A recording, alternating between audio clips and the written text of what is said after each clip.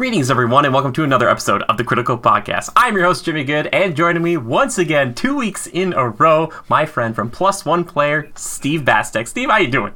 I'm doing swell. It's been, honestly, like, these are two of the best weeks of quarantine. Like, get to see your wonderful face back-to-back weeks, and we get to talk about two of my favorite movies of all time. So it's been a good couple of weeks. Well, satisfied. I appreciate that. And I was just thinking about this last time. I am so lucky to get to talk to a ton of people kind of through this medium. But when I was like, man, every time I hang out with Steve, I was like, it's just so easy. Like, I don't even have to think about it. I'm like, man, I just did that with Steve, and that was great. And we even had, like, technical issues last time, knock on wood. Hopefully that won't happen again. But it was like, it's like we did it, and it was fun. And I was, like, looking forward to this because you're right. We're coming back talking about Terminator 2 Judgment Day. And as I spoke with Steve before the show, I watched for the very first time the entirety of Terminator 2 Judgment Day, but I watched the director's cut, the 2 hour and 50-minute version of it. So keep that in mind, but I doubt it would change too much if I watched like the theatrical or the regular theatrical version, because I think this just added more stuff that I would have liked anyway. So it adds some context for sure. Like obviously there was some stuff that was like, I think it was better that they left some of it out, but there's a scene we'll talk about that's actually like drastically different. Like there's one thing that happens in the director's cut where it just doesn't happen in the theatrical version. Okay, well, that's good to know. Well, and anyway, like I was saying at the top too, this is the kind of the second week in a row we're talking about this specific franchise. So if you didn't watch last week's, you might want to check that out, because I have not fully watched through any of these first two Terminator films. I, for some odd reason, have seen 3 and Salvation and Genesis, but I never like Dark Fate I saw bits of, and I don't know why, but so now you've seen the good stuff. Like the actual good Terminator. Okay, and like, let's just start there. I really like this one, and I don't want to say things are like better than other things, because this is a very different film, and it's, again, to compare it to things like a lot of people know, it's like Alien to Aliens, where like the first movie is much more of like a horror film, and then the second one is much more of like an action movie.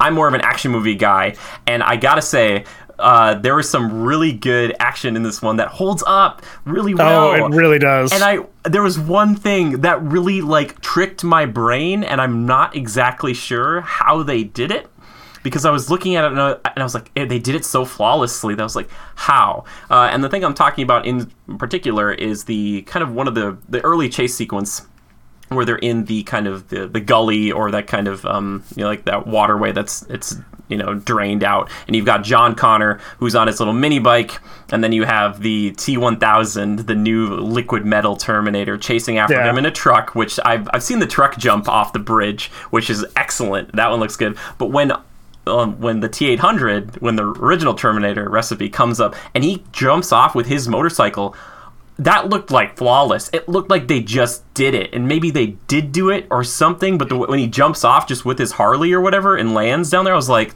that looks like he just did it. I was like, yeah, they definitely did shoot that, but you could, because if you look closely, it's not Arnold. Like, it's the stunt double. Yes, but it is that, like, that's a legit jump, and that's one of the things. Like, this movie does hold up very well, but I've obviously seen it so many times. Like, I know all like the little things where I can be like, oh, look, there's like, you can see his head in the scene where he's running through the asylum, and he goes into the elevator and like splits it open, and Arnold shoots his head, and like the T-1000's head splits open.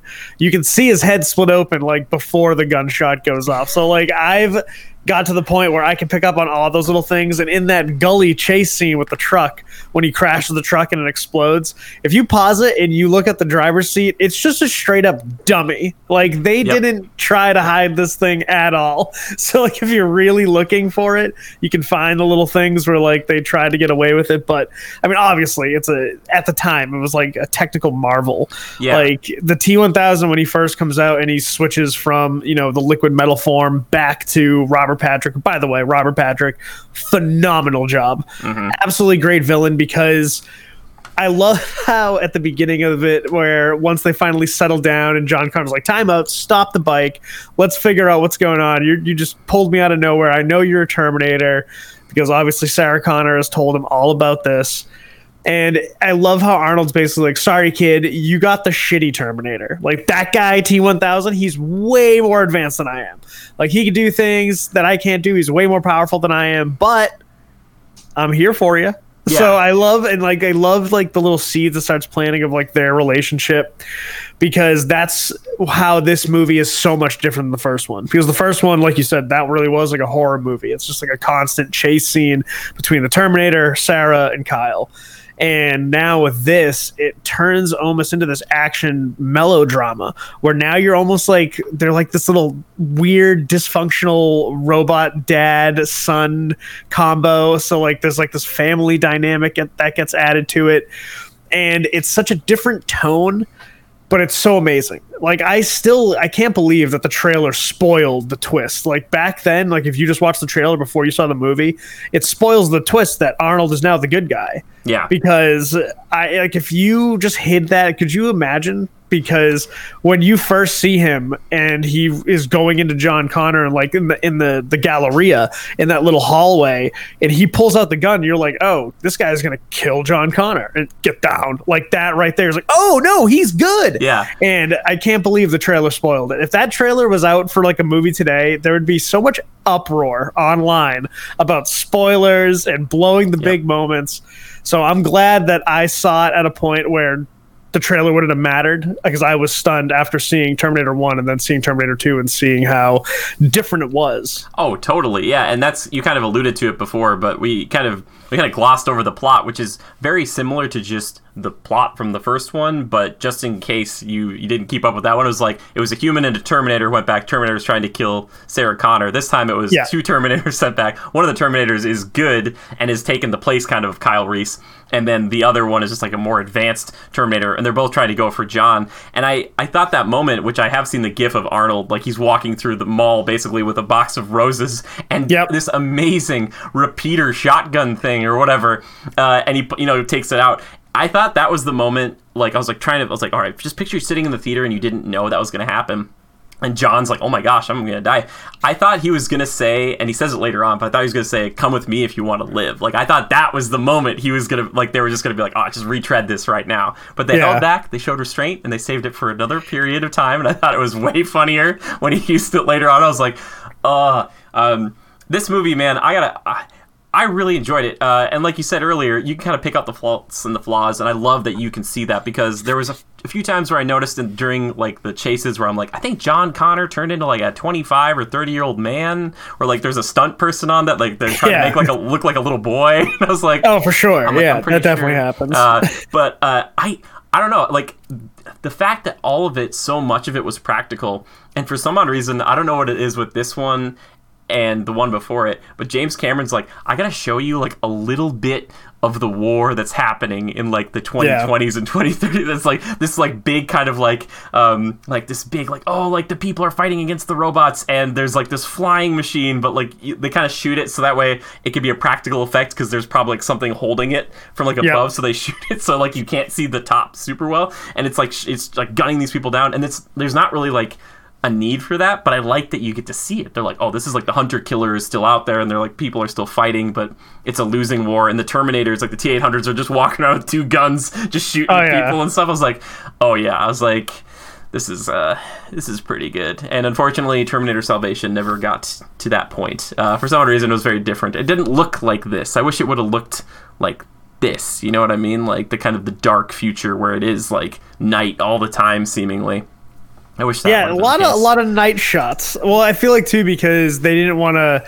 They were more likely to kind of slip in under the cloak of darkness. Like the whole Terminator concept is to try to infiltrate and kill from within. So I could see why they shot like a lot more of the darker scenes there. I noticed with this one they don't do as much of the futuristic war, because I feel like this one was so focused on, let's see if we can put an end to it. And there's that whole side track where you have Sarah going after Miles Dyson and trying to take out like Cyberdyne Systems. And I think like I said last week, where you can see how much that first experience she has with the Terminator changes her. Like you see the little glimpse of it at the end where she's traveling with the dog and she has a gun. But now you see in this one, like you hear from John Connor why she got locked up in a mental health institution was because she tried to blow up a computer lab. And so like she now has become Kyle Reese in that scene where he's being interrogated. Like there's that parallel where they stop the tape and it's like the same thing that like when they stop the tape on Kyle Reese. So I love how they kind of have those little nods to the first movie in that sense, because she really has become like, she is the sane one. Everybody else is crazy for not believing her, but she has to just sit there and take this abuse.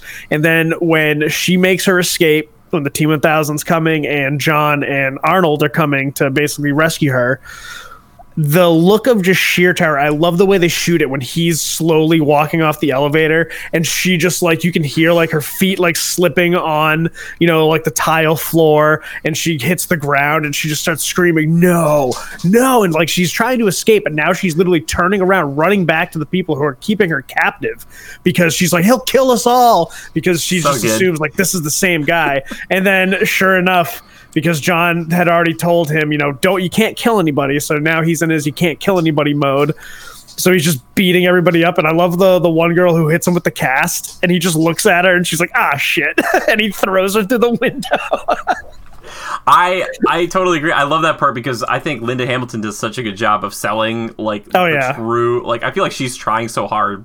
And it's so evident because she is like legit. She's like, no, she like, and John, her son, shows up. Her son, she hasn't seen in a long time. She just wants to see him again. He's crouched next to her. She's on the ground staring up at the T-800, and she's like, no. And she doesn't even recognize that John is there. And it takes her a minute to be like, wait, like what? And he's like, no, he's helping us. And then they kind of like all turn around, and there's like the T-1000's coming, and she's just like, see, because that's when they timed it well when they dropped the "come with me if you want to live." Like this is what I'm saying. Like they knew when to do the callbacks and when to bring back those lines, and they did them perfectly. Like the timing was great. It never felt like eye rolling. Like, oh come on, that's just because they did it in the first one. It's like, no, this is like. It was just perfect. Like it parallels the first one so well, but it builds off that universe that it's set up perfectly. Yeah, the question is, how did the T-800 know that line? Because that Kyle Reese's line. Maybe that was just a thing they said a lot in the future. Well, I could imagine too, like, because obviously, like, that you can really, if you really want to dig into plot holes in this universe, you can really find them. Yeah. But I think one of the things, like, you could assume is that, like, John Connor might have told him, like, hey, this will get her to, get on your side. Yeah, Although it's weird because like he originally didn't want to go there. He's like, it's a suicide mission. Like T-1000 already probably got her and she's probably dead. And John's like, whoa, no, we gotta go. We gotta go save my mom. I like this movie. And I'm just gonna keep gushing about it. One thing I do want to point out, we're talking about kind of special effects earlier, and obviously this one revolutionized a lot of stuff special effects wise because of the T-1000 and the liquid metal and that kind of ability, like the it can go through, prison bars, but it can kind of come back together. It reflects surfaces. It's kind of this like almost like liquid mercury vibe to it. But then on the other side, I love that they finally added this effect that we see now more so when they're teleporting them back to the past in the beginning. When the spheres show up, it'll like cut into like a portion of the semi-truck. It will cut a piece out of the ground. And it's like so nice. I was like, oh, that's a good effect. Like, and it's like kind of burning, like, because they teleported in, like, which you'd think they'd be able to teleport them to a very specific point, or like near a clothing shop, but they never do. And it's always part of the fun. And I love that in the beginning of this movie, if you didn't know, you would think that the T-1000 was a human because he's way more like charismatic. He'll talk to people. He's just, you're like, oh, that's got to be the human. Clearly, Arnie's the T-800. It's got to be like the same as last time. It's like, no. Like the T-1000 is just like a better model. And they kind of gloss over like the whole, like they kind of reprogrammed the T-800 to kind of, go back in the past. Yeah. Which I was like, that's okay. Like, I'm like, just try to like, get to it because you just want to watch him get in there and start fighting. And a lot of their fights I think are so funny because it's a lot of just like them grabbing each other by the shoulders and just slamming each other into walls. It's like, get over here, get over. You're going into this wall. But there's a few like specific things I wanted to call out because I've seen the minigun thing, a few times as far as like the practical effects go. But when they're at Cyberdyne Systems and they're going to destroy all the stuff with the help of Miles Dyson, you get like the T-800. He's like, I'll deal with the police, and he's like, I can't do this. I can't kill anybody, Yep. And so he goes out there, just you lays swore. waste. Yeah, trust me, the little smirk. Well, trust me. Oh, and he's so excited to have that minigun in the first place, or he shoots that one security officer earlier in the legs, and he's like, he'll live, and I'm like, he'll live. Gosh, yeah. I was like, this movie's so much funnier intentionally than the first one. Like, the first one had some like funny moments, but I don't think it was supposed to be all the time. This one is like, it almost winks at the camera. And because too, at this point, like Arnold had already done like a couple more charismatic, some slightly comedic roles. I think he'd already done like Twins by the time this had come out. So at that point, everybody really knew it's like, all right, this guy isn't just muscles and a robot voice. Like, he is a charismatic individual, and the opportunity for him to play alongside Edward Furlong and have this father-son style relationship, it really opened up both characters, because their back and forth is what led to a lot of the comedic moments. And that it never felt, again, like I said earlier, like it never felt gimmicky or like, come on, like that was shoehorned in. It all felt organic. And so I have said numerous times, I think Terminator 2 is the greatest movie of all time. And people will always be like, oh, what about, X, Y, and Z? It's like, all right, cool, you can have your movies. But like, this movie blends action, drama, comedy. Like, it blends so many of my favorite elements of film, and it puts them so perfectly into like this 2 hour and 15-20 minute package. So man, I love all those. I love those comedic moments, and I love that they gave Arnold the chance to actually come to life a little bit more, like those teaching moments within the car, hasta la vista baby, chill out dickwad, like all those things. It just gave that character so much more flexibility, so he's not just this walking killer. He could be more. Yeah, oh totally. Is this the birthplace of Hasta La Vista? Yeah, this is where Hasta La Vista baby came out from. So I have no idea. Like, it was so weird to have John say that first. And I was like, this is what kids say? I was like, it seems like a really weird thing. But then later on, when he gets that shot on the T-1000 as he's like dipped in the liquid nitrogen or whatever, and he just says I it, love that scene. I was like, I was like, perfect. There's a lot of, and this is after like another big chase scene, but there's a moment even in there that I absolutely love. So I love the minigun stuff. I love like the little smoke grenades to clear the cops out, and it's just like, human casualty 0. But the T-800 jumps on the front of the semi. Like, he grabs with like one hand the top of the cab of the truck, and with the machine gun, he just like kind of kneels and he's just shooting, and it's such a great shot. Like, the image is so good of just like him just shooting the T-1000 who's trying to drive this truck to get John, and he's just like, I was just like, that's so cool. I was like, what? Nobody does that. I was like, oh. I was like, chef's kiss. Oh yeah, because they're getting run down because they're in that beaten down pickup truck. Yep. Yeah. And he's running them down in the liquid nitrogen semi truck. And so he's like, all right, you drive. It's like, where are you going? And I love how quickly he gets from the driver's seat to on top of the semi truck, and he just sticks the gun right in his face, just blasts him. And then one of the most satisfying scenes, I don't know why this is for me, but one of the most satisfying scenes in that whole movie, when he turns the wheel to flip the truck and he's like on top of it, and then he jumps and rolls, like for some reason it's just like this perfect circle. Yes. That's like, that must be the robot in him. Like, he just knows how to tuck and roll perfectly. Oh, dude, I love that part too, because I was like, what is he doing? It's like, oh, he's just gonna turn the wheel, and oh, he's just gonna ragdoll off of this thing. I was like, dude, I'm like, bravo, man. You just, because when you're a robot like that, you're like, I'm fine, I don't really care. I love that scene. That whole thing is, and this is like the second or third chase. I think it's the second big chase. Yeah, because this is the big climax. Like, this is where it's all coming to fruition right at the end there. Because honestly, right from the first chase where you're dealing with like the gully chase scene with like the truck and he's on the little motorcycle, that gets you hooked, because that's what you remember from the first one. You're like, all right, I remember like this action. And when you think that you have him, of course, it's way too early in the movie. So yeah, the truck blew up, but of course he's not dead. I love when the tire comes out and he points the gun at it. It's like, oh no, it's just a tire. Yeah. And then they drive away, and then literally 4 seconds later he comes out. It's like, you guys couldn't have waited like 10 extra seconds to see that he's still very much alive. So I thought, like, right from the get-go, where you're like, all right, T-1000 is going to be way tougher because there's no stuffing this guy in a metallic press. Yeah. So I think right off the bat, you're like, wow, how are they going to figure out a way to take him out? Because I can't think of anything where, like, this guy can literally turn into a puddle and just reform. Yeah. And so you have this new formidable opponent. You have this new father-son dynamic, this dysfunctional family where you got Linda Hamilton, Sarah Connor still very skeptical about the Model 101, the T-800, but she's like, whatever. He's tough. He's a big tough guy. And so this is actually one of the scenes that's different in the director's cut versus the theatrical version. So you know where they're in there after like the first big chase and they get the car and they're like, all right, we're gonna let's get those wounds taken care of, because obviously if he can't pass for human, he's no good. So they're in that little like garage and she's doing work on him. She's pulling out the bullets, stitching them up. And in the director's cut, she starts talking to him about like what his CPU is. And he's like, oh, well, if you turn it this way, it can become a learning computer and I can be taught things. But his base setting is not that. It's just I'm programmed this way and I just have my orders. I can't learn anything new. However, if you take the chip out, you can change it, put it back in, then I become a learning computer.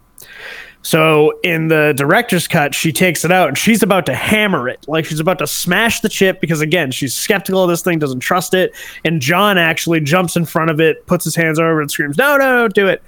And she's like, we got to do it. We got to kill him. And so in that, they actually switch the chip, and that's how he, like, the hasta la vista baby, and, like, when all those learning moments, that's how he has them. But in the theatrical version, he just says, I have a learning computer. Like, he's just basically saying, I'm a robot who can learn these things. And so it's weird because now, because I love the director's cut just because more of this, the better for me. So I'm a little torn because I really think they kind of should have kept that scene in there. I understand cutting it for time makes total sense because you can't just be throwing out like 3-hour movies. Not everything's the Lord of the Rings, people. Yeah. So like I get that, but like something about that scene just spoke so much about like the complicated relationship that Sarah has with these types of machines, and no matter how trusting she sees John is with it, she still can't get over that hurdle because of everything she's seen. And so like I love just that crazy juxtaposition where it's like she's willing to just be like, you know what, John, I'll take care of you. I'll get you out of here. We'll go to Mexico. We'll be fine. And John's the one who sticks up for this machine. You know, he has, because all John knows is like, no, like these things sound super cool. Like he's like 10 years old. So like, of course he's like fascinated by this and the fact that he's supposed to be some amazing leader.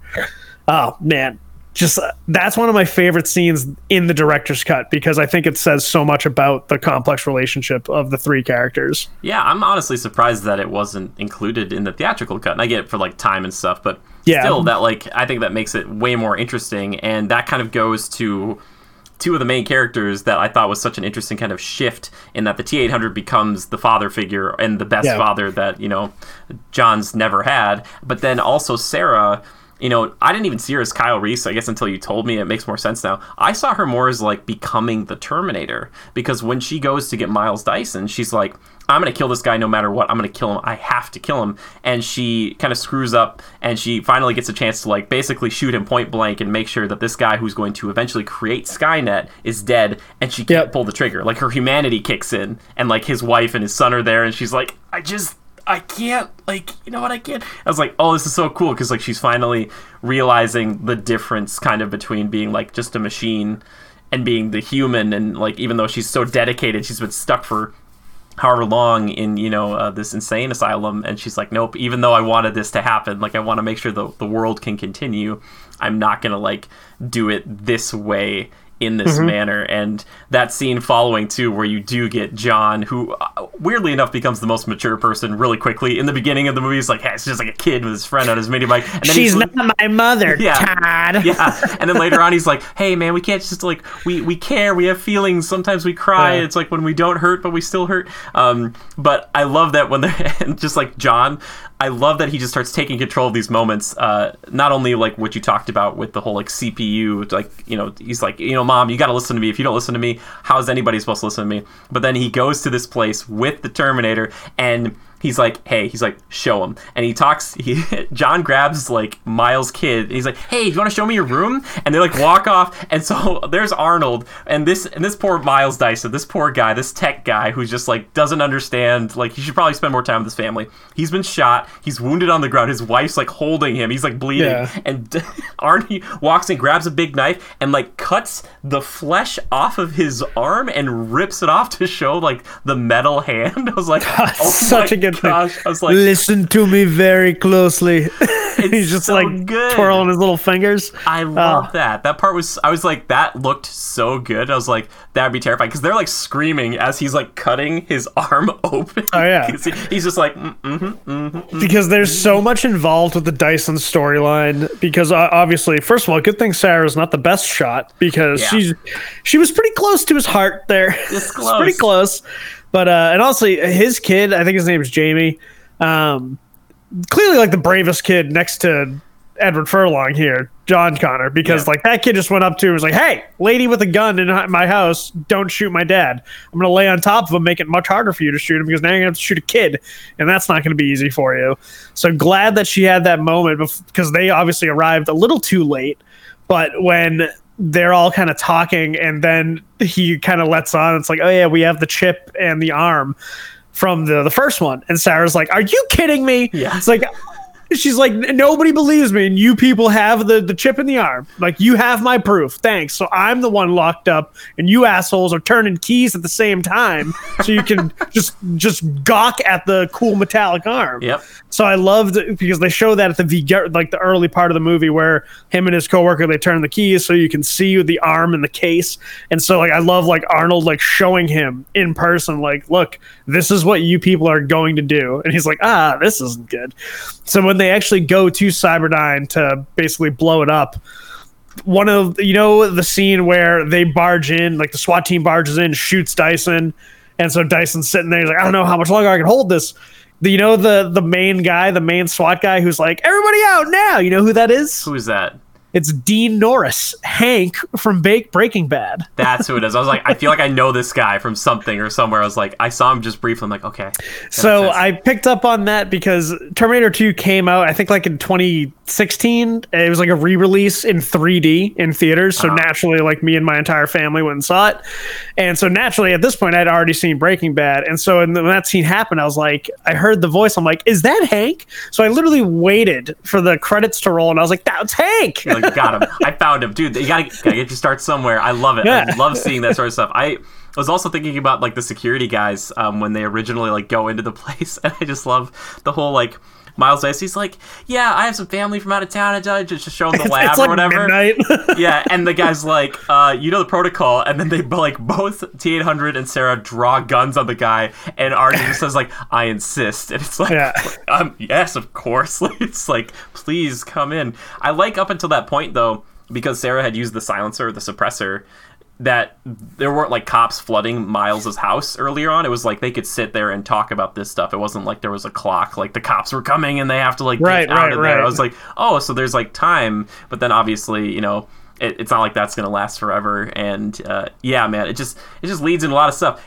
I think it's hilarious though that after that whole crazy situation at Cyberdyne, you just have the T-1000 who shows up late, and he's just on a motorcycle driving through the building. Like, he's just like, he's like looking around. He's like, where did they go? And I was like, what are you doing, buddy? I was like, and then he just goes straight up Grand Theft Auto. He's like, I'm done with the motorcycle. I want a helicopter. He just drives the motorcycle literally into the helicopter. Yeah, and then he just tells that guy to get out. And I like that the T-1000 out. He doesn't really, he doesn't kill if he doesn't like need to. And because in both series or both movies so far, I haven't seen the dog die on screen. I just like to assume that they just let him go in a very harmful way, because that's my own headcanon, and that's just how I live my life. But I appreciate the helicopter chase sequence, because I'm pretty sure all of that's practical for the most part. Like they drove under an underpass and like up and over a bridge, and like another helicopter where the camera was probably flying next to it, and they like went up and down together. I was like, this is really good. I was like, oh man, you are not going to see this stuff since like Mission Impossible Fallout, like with Yeah, and I love how he just gets the idea. He's like, oh, I'll just stop short. Yeah. Well, there you go. Yeah, exactly. Yeah, I appreciate that too, because I was like, yeah, what if he's just like, I'll just slam on the brakes right now. And I love that you get like that moment with Sarah, and she's like, they're in the back of this truck trying to escape, and she's like taping or putting up bulletproof vests against one of the doors so she can kind of shoot and then duck behind it. I was like, this person, she's clearly like lived her life as just like the crazy lady who's preparing for doomsday, but like legitimately means to do so. Well, like, see, because remember we talked about this at the end of the first one, where it's like, oh, I guess she's like, I think you were saying it's like, oh, I guess she's going down to Mexico, see what she does there. Now we saw it, like. Yeah. They go down, and it's just like, oh, Enrique. It's like she made connections, and she has a giant stash of weapons hidden underground. Yeah, like that was such a great stash of weapons. She knew it. Like that's a doomsday prepper. Oh, for sure. You want to get on the side of. Totally. For sure. Yeah. Well, he's holding the minigun, and John's like, oh yeah, that's totally you, and he just kind of gives like that smirk, like, like yeah, that seems sweet. I wish we could have gotten a montage, because there's like one throwaway line of John saying, he's like, yeah, my mom kind of hooked up with anybody that could kind of teach her stuff about like the world, or kind of like, lockpicking, or shooting and all this stuff. I kind of wish we could have seen like a little bit of that, and I get why you couldn't, because this movie's already like, the director's cut's like 3 hours already. But it's like, oh, it would have been nice to see that, because when we first see Sarah, it's just like, it's obviously she's very different, and she is smoking, or she's doing chin-ups and stuff, which is so great. I was like, oh, she's just getting jacked, and like these terrifying orderlies that she has to deal with, which she does. Oh, those guys are terrible. Yeah, I was surprised they didn't take it another step further. I thought they were going to. I appreciated, though, that one got his comeuppance, that he got kind of beat up with like the broken half of a broom or whatever. Some of that was taken out of the theatrical version. Like, sure. you don't, like, for instance, the whole Kyle Reese scene isn't in the theatrical version at all. And then so the prelude to that, where it's like, I don't like when Silverman's like, I don't like the patients messing with their rooms, and then they're like, all right, we'll take care of it. That's where the scene ends. But in the director's cut, that's when they go in and like force her to take her pills and like tase her and beat her. Yeah. So like that's not in the weird scene where he licks her cheek. That is in because like they needed to like show like this dude fucking sucks. Yeah. And oh man, when she hits him across the face, it's like, yeah, Sarah, let's get out of here. I thought for sure he was gonna get destroyed by a Terminator. Like I thought for sure it was gonna be something like that. But the Terminators are usually pretty nice about that. They're not like gonna make you suffer. Like they just be like, you're dead. Like, so I thought for sure he was gonna get dusted, but that she got to do it was even better. I appreciated that. And man, the Kyle Reese thing though, I liked that. I thought that was good. And like he kind of, he says to her like, get up, soldier, kind of thing, kind of try to pick her back up. I was like, so that's sad to hear that that's not in the original version. That should be, I think. Oh well. Yeah, that was one of the ones that got cut for time. But one of the main scenes in the hospital, where like that first one where we actually get to see, Arnold and John Connor rescue her. I like where you first see the T-1000 mimicking somebody else, like, because at this point you had seen he took over John's stepmom because kills the stepdad when he's drinking the milk. Great death scene, by the way. Hilarious image. But this is the one where like now he sneaks up on the security guard, and like the guy turns around, it's like, oh my god, like it's me. Yeah. And he does the pointy finger through the eye. Yeah, no thanks. That's why the T-1000 is such a good villain, because that is the most like just grotesque and painful way I can imagine just killing somebody. Oh yeah, for sure. And like his body shakes and stuff too, and he like drops his like, he's like, oh, must be my lucky day, because he gets like he like wins something maybe on I got a full house or whatever. I was like, oh, don't say that, you're gonna die. I was like, oh, you're so dead. You got a full house on coffee poker, which I don't know. There you go. What that means. And when you said Silverman didn't have, I wasn't expecting him to be in it as much as he was, because I thought he was going to be kind of like a cameo.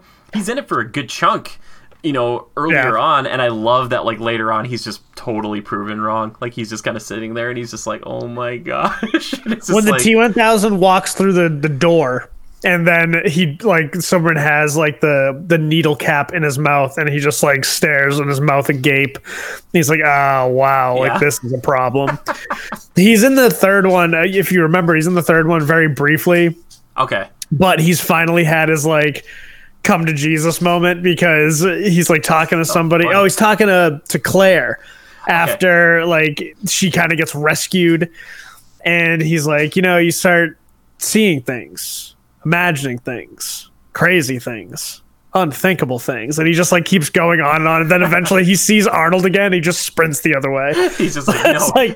So I love, because like Silverman really is like the perfect, just arrogant, just you just want to prove him wrong so bad, and that he's wrong, and so to like see him come to this realization in a very painful way was great. Like when Sarah breaks his arm, you broke my arm, and she's like, it's like 215 other bones in the human body, which one's next? It's like, dude, I love that. I also like that, like with him, when he's kind of bringing around some other like maybe students or potential like psychiatrists, they deliver the expository dialogue in a much more like organic and genuine way, which I really appreciate, because I would think that like it would be hard to kind of explain this to somebody who doesn't know the first Terminator. You'd be like, what the heck? Like, I don't understand like what is happening at all. But like they do it in such a good way there. I was like, oh, that was a cool way to like bring people up to speed really quickly. If you haven't seen the movie for a long time, or if you've never seen it, you're like, okay, this lady, she's crazy. Maybe she's not crazy, like I was like, oh, okay. But obviously everybody there thinks she's totally nuts, and they like show her the videos of her being nuts just to be like,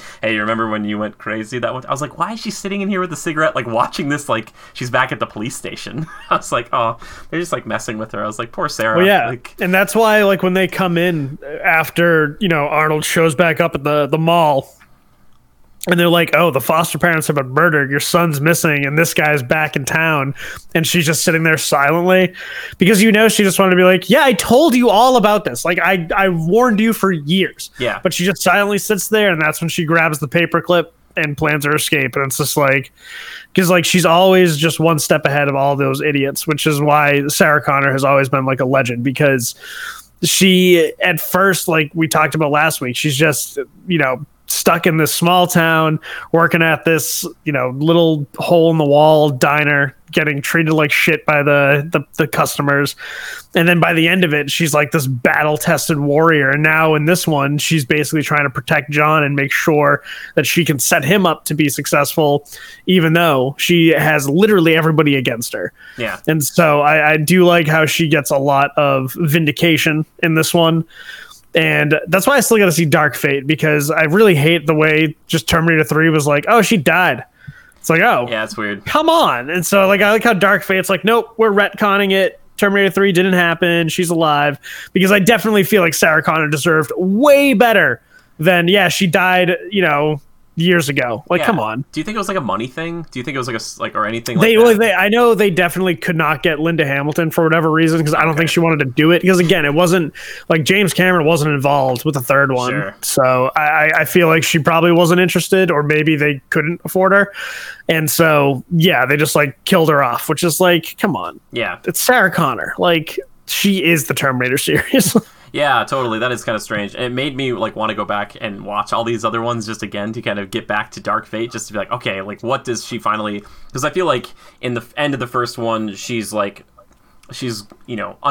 the world a little bit more, and she's getting a little bit closer to like becoming the person she will be eventually. In this one, she is like, she's finally like suiting up with the guns and stuff, and she's ready to do this. And then like in Dark Fate, it looks like she's been doing this since she was a baby. Like, she's just like they just show her with like that, like the whole like the vest and the guns and stuff, and I'm like, I want that. Where are those movies? I want 10 of those movies. Like, maybe that's too many, but like just that's so cool to me. I'm like, I know Hamilton, man. She's pretty great. But she does a great job in this one of like, the first one, she was so naive and just so like, what's going on? Like, you were her, right? In this one, she's like that crazy person who survived this horrible plane wreck almost, and she's like, no one believes me. And they're like, it's like paranoia, PTSD, and then also the burden of knowing that she's right, but everybody else doesn't know she's right. So there's just so much wrapped into that. And like Linda Hamilton's performance is in this movie, it's captivating. Every time she's on the screen, like, you can't look away. Like we were talking about already, the scene in Dyson's home where like she's finally just like collapsing in that moment where she's got the gun and like she just can't do it, and she doesn't even say a word. It's just all in her face. You could feel every ounce of energy just shift. It goes from pure rage and aggression to just complete sadness and just a broken spirit in a matter of a moment. So there's like so many of those little things that she does so well. And then the whole last part, like that whole last scene where they've crashed the car, hasta la vista baby, he blasts them, but then he's like, uh-oh, he's forming again. But I like how they start showing you it's like T-1000 is now kind of screwed up because of the liquid nitrogen. He's like got the little glitch thing, like refreshing himself. Yeah, you can't help it. And then in the director's cut, like he'll grab onto the railing and he'll get like stuck to the railing, or like his feet like meld into like the ground. That doesn't happen in the theatrical one. Like they don't show that stuff. Oh, okay. It's more like the all that they do is they show like the little flicker, and that's supposed to just be like, all right, something's not right here. Gotcha. But like that whole last, like it's like a slow motion chase. Like there's like those small little bursts of action where they have the first fight with Arnold and the T-1000, where the T-1000 catches Arnold's arm and like the gear breaks his arm off. And then they have the next fight where you think he kills Arnold, where he stabs him through the chest, but then Arnold's backup battery. Gotta see this, always gotta have a spare battery, folks. Yep, always. That's one thing Terminator 2 has taught me. Always carry a spare battery. Kicks in, he pulls the thing out, grabs his grenade launcher, which we know has one grenade left. Yep. One grenade left.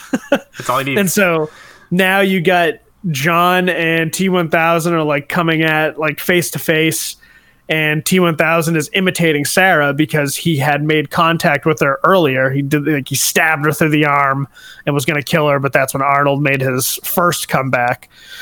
And so you got him calling out to John. John thinks it's his mother, but then if you look in the director's cut, it shows John look down and it shows the feet stuck to the ground, so he knows that that's T-1000. But in the theatrical release, it doesn't show the feet. All it does is like you'll see Sarah Connor come from behind and she says, John, get down. And what you'd see is you see John look down and then he jumps down. So it's much more subtle. Okay. Like again, like I could do without all of the, oh, look, he's sticking to that again, because then there are like certain plot holes, like when Arnold and T-1000 are fighting and he throws him up against a metal wall and T-1000 like just flips himself, and so he's now facing him. It's like, why didn't he get stuck to that metal wall? Like, sure, if you, yeah. So like Good point. I would prefer that they just didn't show that stuff. So I'm glad that they left that out in the theatrical release. But like that last moment where Sarah's like, John, get down, and then she shoots him, she's blasting him, he's like right teetering on the edge, and she runs out of ammo. I remember when I was a kid, I was like, throw the gun! Yeah, throw the gun, knock him anything. off. But then you see Arnold come up, and he's got the grenade launcher, and he shoots that one grenade, and it just goes right into his stomach, and I love the zoom in on Robert Patrick's face when he's like, oh shit, and he blows up. And it's just such a great, satisfying death scene for this utter menace. He blows up. He's making all types of screechy sounds. Looks like a broken camel. Mm-hmm. And then he falls into the lava, and he starts just mashing about in the lava, and he starts going through a cycle of every person he imitated. And it's such a cool way to end like his run. Yeah. Oh, totally. Yeah. They did this like maybe twice or three times. In that moment, I was thinking of it too. It's like maybe it's like a 90s thing, but to do like the slow motion, like, and it was like not like the good stuff that we have today, but like you can clearly tell that it's just like they wanted to make the scene, like the moment last just a little bit longer. Oh yeah. They're like, so Arnie's coming up with the grenade launcher, and it's just like, John, get down. It's just like really slow mo. I'm like, okay, I know it's gonna happen. Yeah. I'm like, but I get it. It's like it's dramatic. It's dramatic. I had a question for you though. I think it's BS that the T-1000 can turn into a floor. Because I feel like he should be doing that kind of stuff more often. Because he does it once, and I'm like, wait a sec. T-800 told me that he could transform into like anything he touches and has to cover his whole body, right? And I was like, okay, so that's like clothing and stuff. He has to like touch it, has to whatever. But I was like, he can turn into a floor? And I was like, because John even asked at one point, he's like, why doesn't he turn into like some other inanimate object? And he's like, well, it has to be the right size. So I was like, so could he turn into like a little fridge? Or something? No, because nothing that has like it couldn't be anything that has like mechanical parts. Yes, that part, yeah. Like that. Okay. Yeah. But he could turn into like a bench. Yeah, he could definitely turn into a bench. Bench. Or as Arnold put it, knives, stabbing weapons. Yeah, exactly. I just feel like he should have turned into like a sneaky bench somewhere. It just been like just slowly walking around. See, that is a thought. However, at this point, since John and Arnold and Linda had already known about him, so Sarah, John, all of them, they all know about his existence. They're going to be on the run. Yeah. So like he now at this point he's run out of leads, Sure. so he can't like figure out where he's going to be. Yeah. So in that sense, I can see why he can't just like wait it out. He has to be on the hunt, but he is still very creepy with his knife hands. Yeah, well, and obviously they want to have the actor be showing off all the time, and he's always back in his police uniform. I would just think at some point you just be like, all right, what's the next easiest thing? And I would just love it if there was ever a time where they considered, they're like, what if the T-1000 was like, I'm going to go kill the president, I'm going to become the president, and then I'm going to task the entire United States to find John Connor. Like, that would have been hilarious. They're like, Mr. President, that would have been next level thinking. Yeah, Mr. President, we got to figure out some taxes stuff. And he's like, have you found John Connor yet? They're like, sir, we can't. We haven't found him. Like, find him. Like, we're gonna have to invade Mexico. And he's like, go now. Like, I'll be honest. I feel like it'd probably be easier for the T-1000 to infiltrate the Secret Service as opposed to trying to infiltrate Arnold Schwarzenegger as the Terminator. That's true. Yeah. Oh, and obviously, like, the T-800 is like always kind of checking out for him. And I love that there's like a moment too where even Sarah's like, well, in this twist up world, like, maybe he's the best father we ever could have hoped for, and she's just gonna like leave her son with him. I know. She's like, literally, bye. she's like, he'd never get drunk, he would never beat him, he'd never yell at him for no reason. It's just like, yeah, he actually wouldn't be that bad of a dad. Yeah. Oh, exactly. You could just program a bunch of psychology into him. Exactly. Yeah. And like even at the end, I think they like let it back a little bit where it's like he's not a machine anymore because John hugs him and the T-800 actually hugs him back and like closes his eyes and stuff. And it's there's like, that's like a moment where I was like, I think that was just kind of Arnold being Arnold. I was like, that moment gets me every time when he says, I know now why you cry, and it's something I can never do. That line will get me every time. Yeah. 100% of the time. And I like too that like he wasn't just thrown in with the T-1000. I thought originally that's what was going to happen.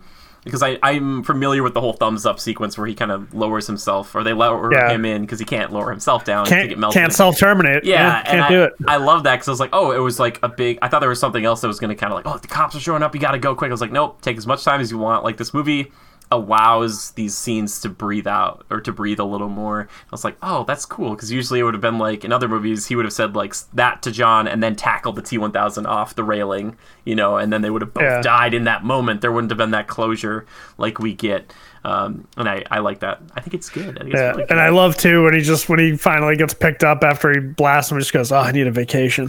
Yeah, there's some stuff where I was missing like, an arm, he's just shattered. He's like, oh jeez. I was like, either the T-800 like they're writing funnier lines for Arnold to say, or he's becoming more and more human all the time, where he's just like, why would you say that? But I love that he says it, because you're like, a T-800, this guy that you like, you gotta double tap these robots, guys. You really have to, because you just every time you think he's dead, he's not dead. He's just Uncle Bob, He's just Uncle Bob, and like Uncle Bob. Shout out quick to John's friend in the beginning who saves his life almost twice in a sense. Like, he does a really good job at the arcade. He's just kind of like, I love that. I was like, that kid's a good friend. I was like, he's got his back. He's got his back. I was like, that was a good friend. There's some good like supporting cast members in here, and I was like, I thought I saw the guy from Family Matters working as one of the orderlies, but I don't think that's the same guy. There's somebody else, because like the part where she's like walking out with him, and I was like, is that the? Because I was trying to see like after the whole like Dean Norris thing you're saying. I was trying to picture like figure out if there's anybody else who had like a super minor role that went on to do something way bigger. And I was like, okay, who are all these people? I was like, is there somebody else in here that's like? But I don't. Is there anybody else in there that like became famous after that I didn't pick out? No, not that I can think of. Not like even Edward Furlong didn't really do anything after this. Yeah, this is like kind of the only thing I know him from, and it was so. Yeah, funny. He did like obviously like American History X, and then Pecker. If anybody remembers the movie Pecker, where he played a photographer. Oh, that's fun. He did a great job. I thought it was so funny though. Once in a while, he would kind of screech, and some of like the lines, like it just there's no really great way to deliver some of these lines from like a 10-year-old who's just like, gotta go. And you're like, yeah, man. But I was like, he did a good job of trying to be like the only adult in the room sometimes, and he tried to have fun with things. Like he was just kind of like his mom's like, how much money do you have? He's like, a couple $100s, and he's like, well, I'll give you half of it or whatever. And she just like takes all of it, and he's like, hey, like whatever. Or earlier on when he's like, hey, Terminator, do you have a quarter? And just a practical effect, but just he walks into the phone booth and just backhands the phone. It's just all these things. He's just like, there you go, kid. Takes like, one, puts it back in. I'm like that. I was like, that kind of practical stuff you don't see as much anymore, and it makes me sad because like when you see these things blow up or like these things crash into each other, like, that's really happening for the most part. Like they really tried to do it, and kudos to them. And I think one of the reasons why they showed you a good chunk of like the future stuff too is because we never got the full melted T-800 in the like modern day. So they kind of had to show it somewhere because people be like, I didn't see the original Terminator. They're like, oh, he's in the future, and they got tons of them. They got guns. There's like one on the ground who's like kind of malfunctioning, and a dude, like a soldier, runs up and over the like this ridge, looks at him, is like, it's like that guy's like, I got one. It's like, oh, dude, you're screwed. But yeah, I don't know, man. I really enjoyed this film. I thought it was a lot of fun. And again, it was like 3 hours long, and I was like watching like, man, there's no way I'm going to get through all this in like one night, because I was kind of watching it pretty late. And I did. I was like, oh yeah. And when I was done with it, I was like, whoa, that was a lot. Like, I wanted the theme to play, though, in the movie more. And I don't know if it ever played once in the movie, because I wanted the dun-dun-dun-dun-dun. Like, I wanted that in the movie. Like, I love that. I love that theme. So it really just like kicks in at like the end. Like that's really like the only time, like right before it like fades to credits. Dude, that's where I would have been putting him with when he's on the gear with the grenade launcher. I would just have that playing, just like quietly, just like building up. He's just like, dun, dun, dun, dun. He's ready to shoot him. But yeah, all that practical stuff with the T-1000, man, like that. Stan Winston and that crew, they all did such a good job. Like, and again, it kind of pushed, movie effects forward. And unfortunately, maybe in a bad way, because there's just so much more CGI, obviously, nowadays. But that film had both. It, like, had the CGI stuff that they couldn't do practically, and as much practical stuff as they possibly could. That's the thing is, like, James Cameron, up until, like, Avatar, was always very good with practical and CGI, mixing the two. But I feel like Avatar was just like all CGI. Like, yeah, it's kind of hard to not, right? Yeah, that's true. Yeah, with that one, I was like, with Titanic, even they had like miniatures and stuff, and they tried to do like the flooding sequence, and I was like watching some behind the scenes stuff, and that stuff's nuts, by the way. But Avatar is just like, we can make whatever worlds we want, and it's like, okay. Good on you. But yeah, Terminator 2 Judgment Day. I like it. I think it's really good. I had a really good time. And again, this came out in 91, did you say? Yeah, 1991. Okay, which is funny. July 3rd. That Cyberdyne computer lab reminded me a lot of like the Jurassic Park computer lab. Like I was like, oh, it's like that's like the very like 90s, like what if the computer lab was like all white and like maybe some concrete? I was like, yeah, that's pretty much, just like weird bluish hue lights, just like the stereotypical computer lab. Yeah. Oh, I'm glad you enjoyed both of them, because these are the best Terminator movies by far, and like I said, I still think T2 is just the best movie ever made, so I'm glad you enjoyed them. Yeah, dude, for sure. Well, it's nice because as I like to joke with people, it's like not so much of like me like trying to watch a thing now and be like, you suck for liking this, or like I completely agree with you. It just shows me a little bit more of the person, and this just makes me like you even more, Steve, because you got good taste, my friend. Thanks, pal. You know what? And like this movie, I don't care who you are, check out Terminator Judgment Day. If you like action movies, if you don't like action movies,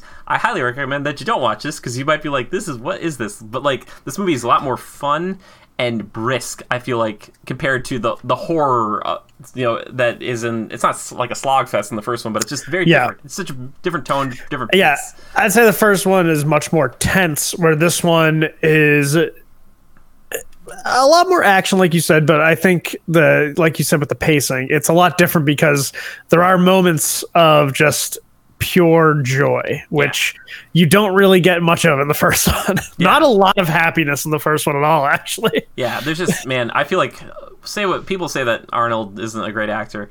I don't know. Oh, Arnold's the man. I think he's great, especially in this one. Like they let him make some more jokes, and it's just, he plays it really well, and the way that he can kind of spew out this information that's very scientific, but then also just kind of like make a little joke. I'm like, I don't know. I think it's really good. For anybody who dares talk poorly about Arnold Schwarzenegger, I highly recommend you go on YouTube and type in Bill Burr Arnold Schwarzenegger bit, because Bill Burr's bit on Arnold Schwarzenegger is the most spot-on interpretation of the life of Arnold Schwarzenegger I've ever heard in my entire life. And for people to criticize this man, shame on you. Yeah. I'd like to see you do what he has done in this country. Yeah, also, he still looks fantastic. Like, in the beginning, I was like, maybe it looks the a guy little different. Shredded. Yeah, like, the guy shredded. I don't know if he's still like Mr. Universe, because I feel like Terminator 1 was very much like, look at the physique of this guy. Oh, he's still big. Yeah. But like in this one, he seemed like more like kind of cut, And Yeah. like for some reason, he also seemed taller or something. I was like, I was like, man, look at this dude, and he walks into that biker bar, and you're like, oh man, like you can only imagine like what people would be saying, and everybody's just kind of like looking at him, like, what the heck's going on? And I just love that eventually the people stop fighting him and they start running away. Like there's one guy who's like, and he's like, I'm not gonna. He's like, I saw a guy stab him. They're like trying to kill this dude. It's like it's not working. He's just throwing people around. When he's walking in the biker bar ass naked, and the waitress turns the corner, and just goes, "Oh." Yeah, they're like, like all the ladies are checking him out. All the guys are like, what? What the hell is happening here? Yeah, and before we wrap up, I do have to give a shout out to James Cameron for both of these movies doing the very subtle silhouette of the dong. In the first one, you had Arnold. You could just barely make out his penis. Yeah. And then in this one, you get Robert Patrick. When he's kneeling down and he turns, you can see a little there. Yeah. So like I said, I've seen these movies way too many times that I have now seen the silhouettes of Arnold Schwarzenegger and Robert Patrick's penises. So the question is like, why as machines did they need that? You know what I mean? Like maybe that was you gotta pass as human. You know, who knows what you have to do to infiltrate? Exactly. Well, it's just like, well, at what point? You know, it's like the T-1000. They're like, we're gonna keep doing this. This guy that's like, we need to have them for sure, atomically correct. Oh no, and I can't even think of the word right now. It's too much. I'll come back. Anatomically. Anatomically. Thank you. Well, judging by the waitress's reaction to Arnold, I'd say a man probably was behind Cyberdyne because he's like, we got to make giant penises on all the robots. Giant penises. I would love it if that was like a book of like anatomy next to Miles Dyson's computers, and he's like, I'm gonna make this thing so good, and he's like, and then instead of talking about like the jet that never ever gets like, or the jet pilot who never gets tired or whatever, never doesn't come in drunk or anything like that, like it's just like, he's like, what if we made it like the best humans but they were made of machines? And he's like, look at all these books that I've made, sweetie. And she's like, you need to hang out with your family some more, dude. Like we need to go to Raging Rapids or whatever. I was like, oh, like they had a whole subplot with that family, which I like to see. That I forget that actor's name who plays Miles Dyson, but he's been in a ton of stuff. Like, yeah, he plays Silas Stone in Justice League. Dude, yes, he does. R.I.P. Yeah. Oh, can't wait for that Snyder cut. Yeah, we'll see about that. But yeah, I really enjoyed it. I thought it was good. And again, I've seen like snippets of it from the past, and it was just nice to actually like go and finally see the whole thing for what it was. But yeah, man, thank you for sitting down and like talking about it. Hey, man. Of course. If you any other 90s action movies that pop up to you give me a shout, because I was a big fan of all those cheesy 90s action movies. Was The Rock the 90s? I think it was, yeah. I think it was like 95, 96? Yeah, I just saw the honest trailer for it, which is super good. That movie might be Michael Bay, my favorite Michael Bay film. It's real good. That one's ridiculous, but it's really funny. Man, my favorite Michael Bay is still Armageddon. Oh, still dude, Armageddon's good, dude. Just love it. I don't want to close my eyes. Armageddon, and then like Deep Impact came out. Like I feel like they're like we're releasing our Astro Destroying movie, and they're like, well, so are we. And then it's just like okay, and then the only one they're like, we're only going to talk about one of them, and it's like. Okay, like, all right, it's gonna be with Bruce Willis with a bunch of like oil diggers heading up to an asteroid. You're like, yeah, it makes total sense. Yeah, doesn't that one have I can't think of his name.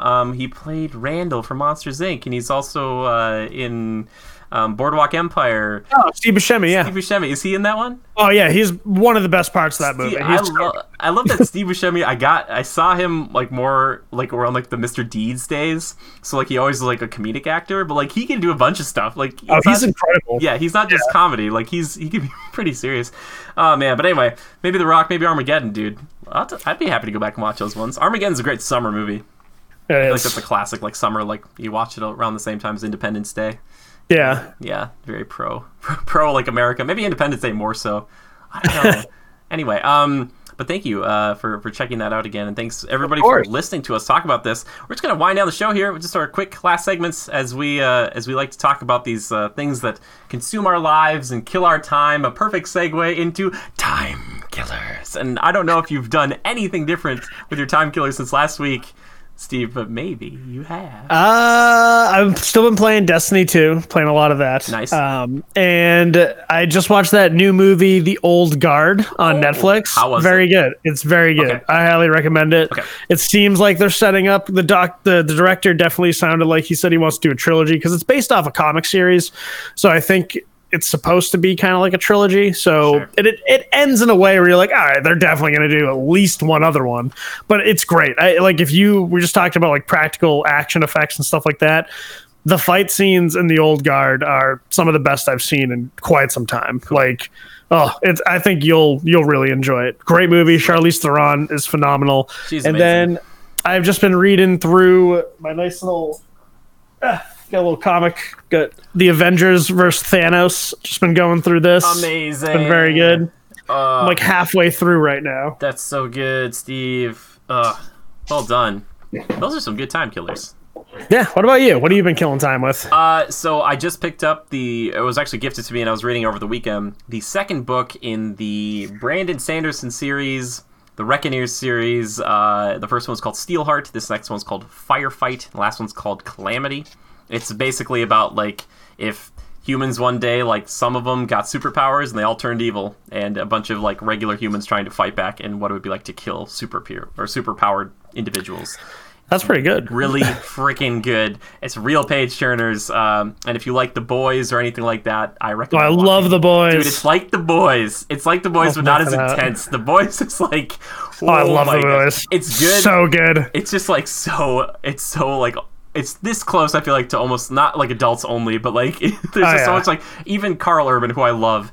And it must be so weird for him, but they're like, hey, you're going to say some of the worst words in the English language, but you're going to use them kind of like using the word the and. Yeah. Like, you're just going to constantly say it. I can't wait for season 2 of that. I didn't even watch the trailer because I know people are like, they're like, it's coming like September. I'm like, this is so cool. Apparently, and maybe you heard about this, but he plays Billy Butcher.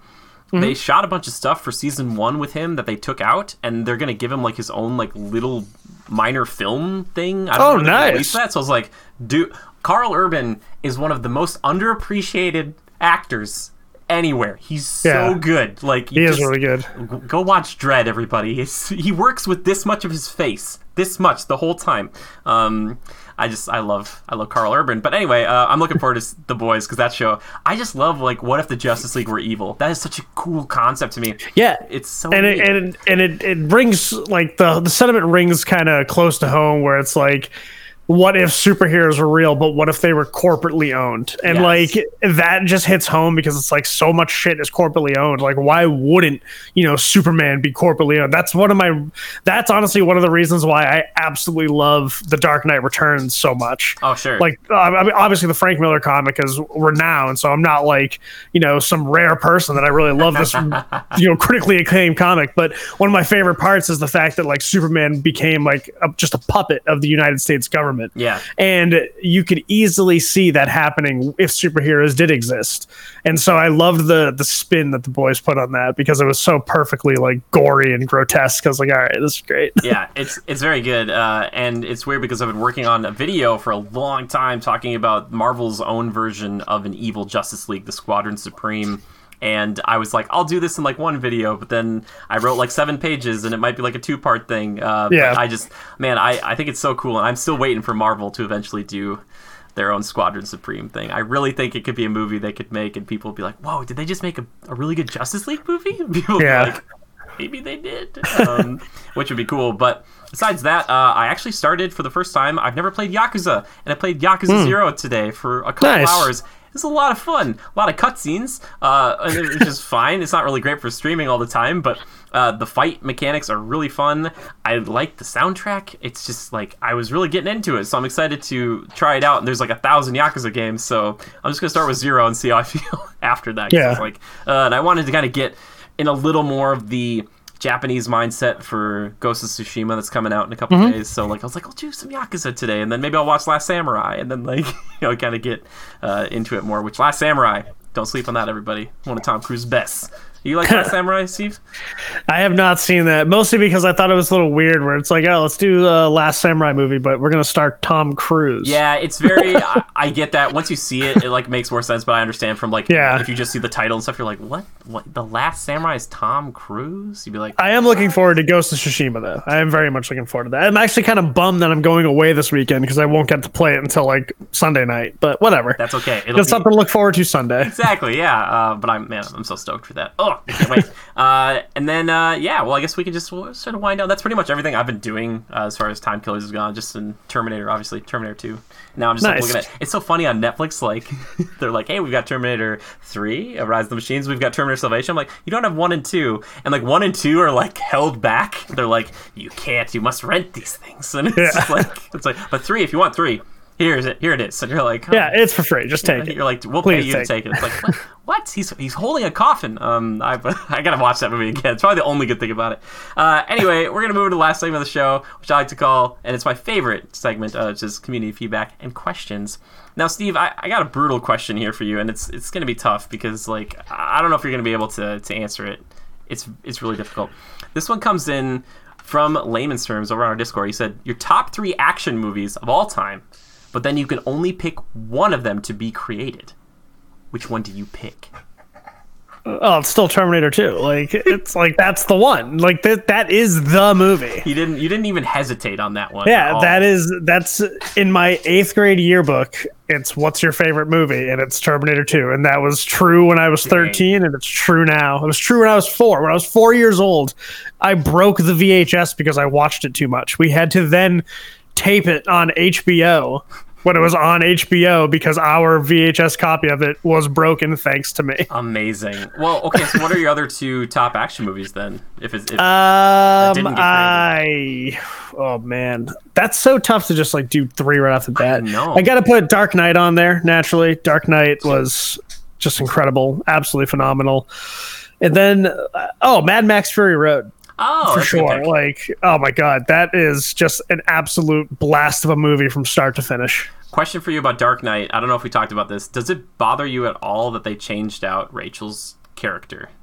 No, I just think Katie Holmes made a very dumb decision not to do it. I don't. It bothered. Like, I get it. I'm sure there's reasons why. It's just like, I just wish they would have renamed her. Like, it just like it constantly nags at me because I'm like, this is a different person. I have a continuity. I'm a stickler for it though, so that's why I'm one of those horrible people that Star Wars hates. They're just like, oh gosh, this guy, and I'm like, quick question. They're like, nope, just moving on with the movie. But anyway, okay, so Terminator 2.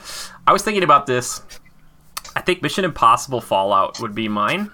I think that movie is like, it's like so far up there as far as like trying to do as much and like push Tom Cruise to the brink of death as it possibly can. And it's just, man, that every time I watch it, I'm just like, wow, this movie is really gripping. Like, there's so much stuff in there, and it's not like him being a cool, like, I can kill a bunch of dudes. He's like, I'm just surviving in a way that most people never would. That's like, that's his character's super ability. But man, I just really like that. And that might be mine. And again, because I don't have the same like fondness, maybe in a couple years I'd be like, it's Terminator 2, obviously. But yeah, that one, Mad Max is a good choice. I would maybe pick one of the John Wicks though. For me, it's like one of the other ones. See, I'm one of the few who probably haven't seen those movies. I need to. I definitely need to. I just because like not all of them have been on streaming service. Like I think I can watch 3 on HBO, but I haven't seen the first 2. So like. I don't know. I'm just kind of like waiting it out until they eventually all just come on a streaming service that I already own. Nothing wrong with that. And remember, I always feel bad because like I could tell, and this happens with me a lot too. Do not feel bad about that because guess what? They serve you. You don't serve them. You know. That's right. Like, don't you worry about it because like, it's so offensive to some people that you haven't seen this movie and you're like, whoa, like. But you get to John Wick eventually, man. I think you'll dig it. And I'm sure I will. It's really practical too for the most part, so it's not like something that if you watched it in 10 or 15 years you'd be like, wow, this is really dated. You'd be like, that looks still pretty good. But yeah, one of those, maybe the first one.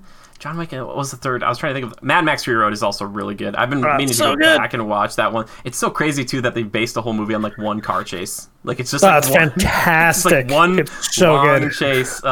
And like that one, I think, and I've said it like a million times, but man, using CGI to like bolster the movie as opposed to making it the focal point, where it's just like, oh yeah, they added like mountains and deserts and stuff in the background, as opposed to being like, hey, we added like 1,000 more cars because we could. It's like they didn't do that, and it's just like, thank you, like, thank you for doing that. But yeah, I like Mission Impossible Fallout. It's so good. Anyway, but yeah, also I asked everybody what their favorite action movies were, just because I was like, I wanted to hear. Lodi has said possibly Die Hard 2. I don't know a lot about all the Die Hards. I've seen a couple of them. Is Die Hard 2? Yeah, I've seen the first one, and I've seen With a Vengeance. So I've actually not seen Die Hard 2. Yeah. Another one that I could speak a little more on was that Missile Mage sent in. It was just a GIF of Kung Pao Enter the Fist with the main character. Oh man, the chosen one opening up his tongue, Kung Pao. And then the tongue coming out. Again, a movie that would not exist today. They would not make this film today. Absolutely not. Yeah, it is hilarious. It has got some pretty good, decent action in it because it basically it's a movie that's ripped off literally another movie, and so the fighting in it is like pretty good. But man, I am Betty. I've only ever like almost just died laughing in the theater twice, and one of the times was Kung Pao as a kid. I thought it was the funniest thing, and I'll never forget when they're like talking about the chosen one, and he's walking through the desert, and he runs through the desert, whatever. They're like, and occasionally he drove through the desert. It shows him like in a red Cadillac, and it's like with his border collie. Oh my gosh, chosen one! I'm coming. I can't even. Oh, and the whole like. The James Earl Jones ripoff with like Mufasa and the clouds and the CNN bit, like it's so funny. Oh my gosh, Kung Pao, you gotta watch it with people though. I highly recommend if you're gonna watch that movie, watch it with people. Like he punches a dude's whole chest out, and they make a joke about it, and the guy comes back later on. I thought they were gonna make a sequel, but I think that was just a joke. Like at the end of that movie, they're like, a sequel's coming. It was a lie. I was lied to. Anyway, good choice, Missile Mage. I really appreciate that. Anyway, thank you everybody for listening and watching to us ramble on and just talk about all these things we love so much. If you ever have a question, a topic, a movie, or a game, or something you want us to cover here on the podcast, all you have to do is tweet the hashtag Critical Podcast. You can tweet our official account, which is @GoCritical, or you can tweet at me personally. I'm at JimmyGood013. However, if you'd like to tweet something at Steve, like say, hey Steve, you're a good-looking guy, and I appreciate your movie tastes and video game likes, where could they find you, Steve? You can find me at +1 Bastek, so PLUSONEBASTEK. Yeah, I tweet about all types of stuff. Mostly, I've been tweeting about how much I just hate Twitter lately. So yeah, that seems fair. Twitter gets exhausting after a while. So I've been taking a couple of days where I just don't look at it as much, and it's much better. I've tried doing that too. It was the same thing I tell people I used to do with Facebook, where I just scroll down like the home feed, and I'm just like. And then I get off, I'm like, what did I just like did that for 20 minutes, and it was like nothing, and it was just like sadness or like people just being mean. It's like, but, yeah, I just not always great. But I'm on there. If you tweet at me, I will look at it. I promise you I will. Like, we can tweet jokes at each other. Let's bring some happiness to the timeline. Yes, and that just reminds me, for people who watch this whole episode, what should be the hashtag that they watch it be? Hashtag he'll live. Dude, yes. It's so good. I thought that was so funny. Oh man, that kind of stuff. I want John and Terminator to have their own film. Like, I was like, oh man, these two, they're great. Anyway, thank you guys so much for watching us. If you want to support us, we have a ton of different places to do so. You're probably seeing our Patreon pop up right now. You can do that, or we have Twitch that I'm on a bunch as well. My sister's going to start streaming soon too, so there's going to be more streams, all this stuff. But honestly, you don't have to do any of that. Just hanging out here is great. And we're on Spotify and like all those other places now. I'm trying to get them all on there, and it takes forever. So just forgive me, but they'll all be on there eventually. I need to hire an intern. I just need an intern. Be like, it's like $5. You want to do all this? Anyway, Steve, thank you so much. It was a real pleasure getting to talk to you again. Thank you so much for having me once again. Oh my gosh, I want to find another action movie now just to talk with you about it. Anything you want. Maybe we can talk about Ghost of Tsushima when we both play through that. Oh my gosh, dude, that'd be great. That'd be so much fun. Okay, yes. There you go. Yes, let's go. Okay, cool, excellent. All right, well, thanks everybody for tuning in, and until next time, just remember to adapt and overcome. Bye-bye.